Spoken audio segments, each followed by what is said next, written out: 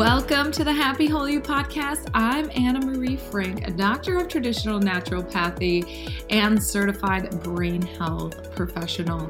Now, those of you that know Happy Whole You, you know that we are all about health and well-being, and we combine all the physical aspects, nutritional aspects, as well as the energetic and emotional aspects to well-being. So on this podcast, you guys, you are going to get a variety of information with different topics that can range from brain health all the way to how your energy field impacts your overall health and well-being. Now, let me remind you that we are not giving medical advice on this podcast, and these are just our personal experiences and information that we are sharing. If you do have any physical or any mental challenges going on in your life, we highly recommend that you seek a medical professional that you have a strong relationship with. All right, you guys, we are going to get started. So here we go. Guys, welcome to another episode of the Happy Whole You podcast. So I have been just diving into so many great books lately, and there was a book that I saw, and then I saw the author's name, and I was like, oh my goodness, I met Shawn Achor years ago. I mean, it's probably about 10 years ago. And he wrote this book called The Happiness Advantage. And I was working with a company at the time, and they did this competition which is funny because I'm going to talk about competition today and the benefits and the not so great benefits of competition and how it impacts your potential. But it was like spreading happiness, essentially. And whoever can spread the most happiness, you actually won money. I was one of the top 10 people in the United States with this very, very large organization that spread the most happiness. So I won I think it was $1,000 or something like that. It's pretty cool. But ultimately, Shawn Achor, who wrote The Happiness Advantage and studied happiness, he's a really interesting, kind human. And I saw that he had this book called Big Potential. And I'm like, oh my gosh. I saw the book Big Potential, and then I saw his name on the book, and I was like, oh, I have to read that. So I started reading it, and I'm like, I want to record a podcast just to plant the seed with everybody and talk about how competition and achievement, when we think of it, a lot of times we're thinking of it as individual achievement versus collaborative achievement. And I'm going to share with you a couple things he referenced in the book. One thing he referenced was the Journal of Experimental Social Psychology. And they found that if you are looking at a hill or judging the incline of a hill, what was interesting is if you had a close friend, either right next to you or in close proximity to you, you knew that they were there, you actually would judge the incline of the hill not as steep. So ultimately, you're better able to climb a hill or a mountain with a friend by you. It doesn't seem impossible. It seems a lot easier. And I was thinking of that, and I was like, yeah, because, I think about when I want to get up and go for a run. And honestly, I don't think I ever really want to get up and go for a run on my own. But when I know I'm going to meet someone to go for a jog with, I want to do it. So it's like that, having that partner, having that friend that I can go exercise with or go for a jog with or go for a walk with, it's a lot easier to get out of bed and to go and do it. And then it doesn't feel as challenging. I mean, I know if I go jog 3 miles by myself, it always seems longer than when I go with a friend. So it's just easier. Also, published in Nature, he references research of about 80,000 college students. And the highest achievers of those 80,000 students were the ones that formed the most connections with other people. And they shared information in a variety of ways. And those students were 10 to 20% more higher achievement with having, other people that they connected with and, having different ways of communicating. which I thought was interesting. Also, the book also shared about research done about how they took a group of individuals with the highest IQs and they put them in the same group. And then they took a group of, kind of us average Joes with probably average IQs. I don't even know what my IQ is, and they put them in a group. And what they found was the group of average IQ, that team did actually a lot better than the group with the higher IQs, which I thought was really interesting. And then they also talked about this research that was done where I think it was like this guy had chickens and they took the chickens that actually produced the most eggs and they would keep breeding those chickens together. So these are like high performing breeding chickens. And then he followed them for 7 years. And then he took the chickens that were like average, not producing the most eggs, and followed them for 7 years. And ultimately, they had to end the higher achieving chickens sooner. I don't know, natural selection or what, but they were not producing and they were struggling versus the average group of chickens. They actually kept excelling and doing better and better. So I think the more like the lesson in that is we need diversity. That's what I gathered. We need people that think differently than us. We need people that have different experiences than us. And then, but most importantly, we need to be collaborative. We need to lift each other up.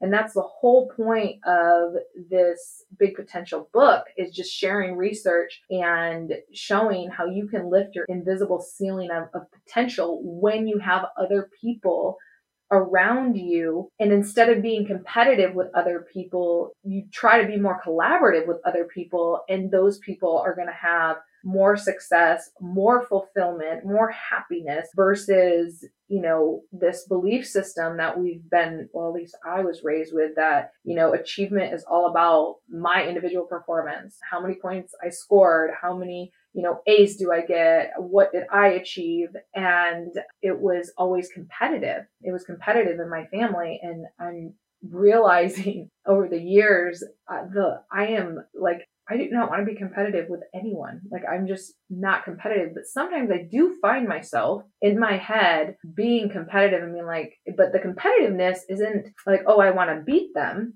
The competitiveness for me at this point in my life looks like me comparing myself to the other person, being like, well, you're not there yet. Why haven't you achieved that? Or, and I feel bad that I'm not where they're at.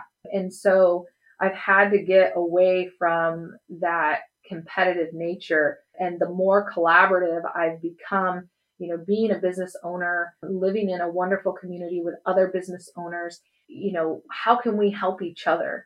And I find it interesting. There was probably about, I don't know, 3-4 years ago or so, it was after I had opened Happy Whole You, our brick and mortar.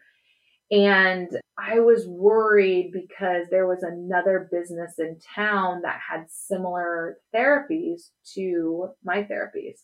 And I remember my coach said to me, she's like, yeah, but no one's going to do it like you.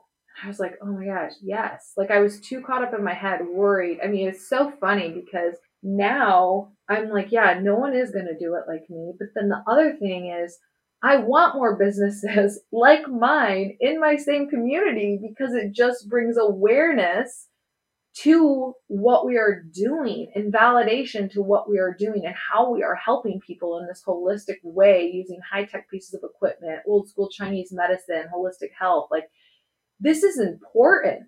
And so I've shifted drastically from, this, everyone has to come here, to no, like, people can come here. But then I've learned about all these other practitioners in my community and even practitioners far and wide around the United States. And I actually refer clients, to some of these practitioners based on what they need. Because one, our company, Happy Whole You, cannot provide everything for everyone. And it's not going to be the best fit for everybody. And there's other people out there that have talents and that can help people in different ways. Because again, nobody's going to do it like we're going to do it at Happy Whole You. And then nobody's going to do it like our partners and the people that we refer people to. Nobody else is going to do it like them. And so the more we can work with each other and collaborate, learn from each other, refer people and help each other out, the more successful we all become, the more fulfilled we all become. I love it when I am referring people to another practitioner and they're so thankful for those referrals and, how much it's helped their business, and then vice versa. It's like, it's such a beautiful thing to be a part of. And even, other local business owners referring people to the juice shop or the juice store down the road, and referring people to a local farm to table restaurant, and it's great. It's really great to work with other people to help each other with our businesses. And because ultimately the businesses that we're working with and the people we're working with is all about, leveling up and helping everyone with their health and just feeling great. I mean, can you imagine people waking up every day happy, excited to go to their job, excited to, go to these businesses, feeling good, having clear thinking, not having anxiety, not having depression? I mean, it's just amazing when the more people we can help and the more people that heal what's going on within them, other people around them are lifted up and start to do better. And that's what's really cool about this book, Big Potential. It's reinforcing that. And I think we all need the reminder that we don't have to do anything on our own. And if we feel that we have to do it on our own, that's our own brain making that up. And if we are doing it on our own, we need to get out of our own way.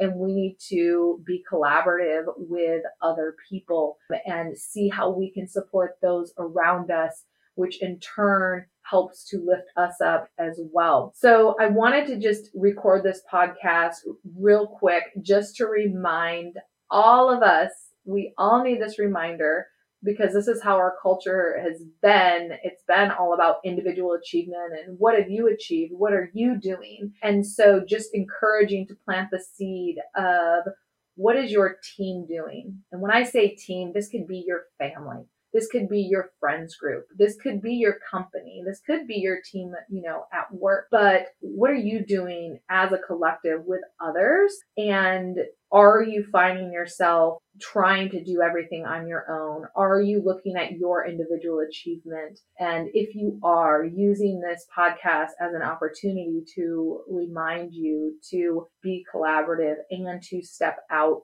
because I think sometimes we can get in that mindset of, oh, it's just easier if I do it, which is not the best mindset to be in. And it also comes over to allowing others to help us and to support us. Some people have a resistance to that. I remember I was coaching a very successful woman, and it stressed her out about getting her house cleaned and getting things all in order. She liked to have a very tidy house. And, this woman's making over $250,000 a year. And I'm like, well, why are you cleaning your house? Like, what about getting, professional organizer or a clean person? And she was very resistant to it. And I pried a little bit deeper. And what I found out is that her mother cleaned houses for a living. And as a young girl, she would go and she couldn't believe that people didn't clean their own house. And she thought, I will never be the person that doesn't clean my own house, and thinking that maybe they were lazy. I think she said that lazy was one of the words she used.